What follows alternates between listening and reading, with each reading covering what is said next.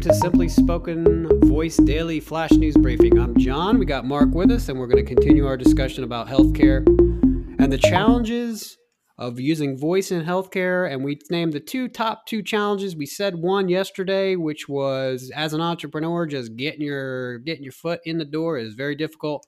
Mark, what is the other number two challenge for entrepreneurs in voice in healthcare? Well, I think the number two challenge is the challenge of anybody trying to deliver a digital solution in healthcare, and that is protecting patient privacy. Most folks will be familiar with having HIPAA. Every time you visit a provider, they ask you to sign a HIPAA form.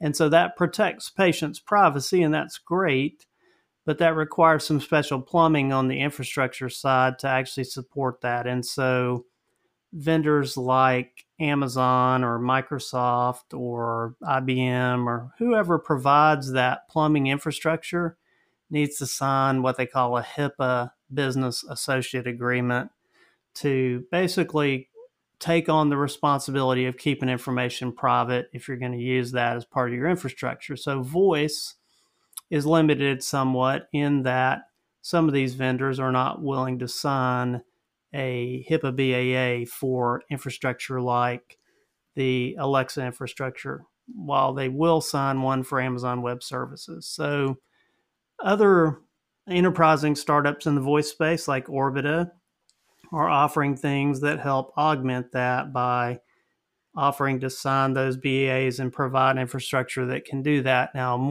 well, I guess we'll have to wait and see how that plays out, but for us, we see as a big limitation being able to deploy solutions with voice and maintain patient privacy. So that's the big ticket issue. I have to believe and I have to hold out the hope that these big enterprise voice platform providers are going to solve that challenge in the near future.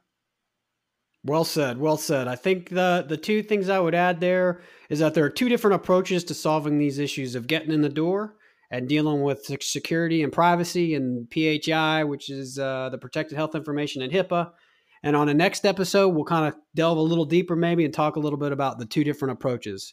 Signing off for now for Simply Spoken on Voice Daily, this is John. Go give us a good rating and have a great day.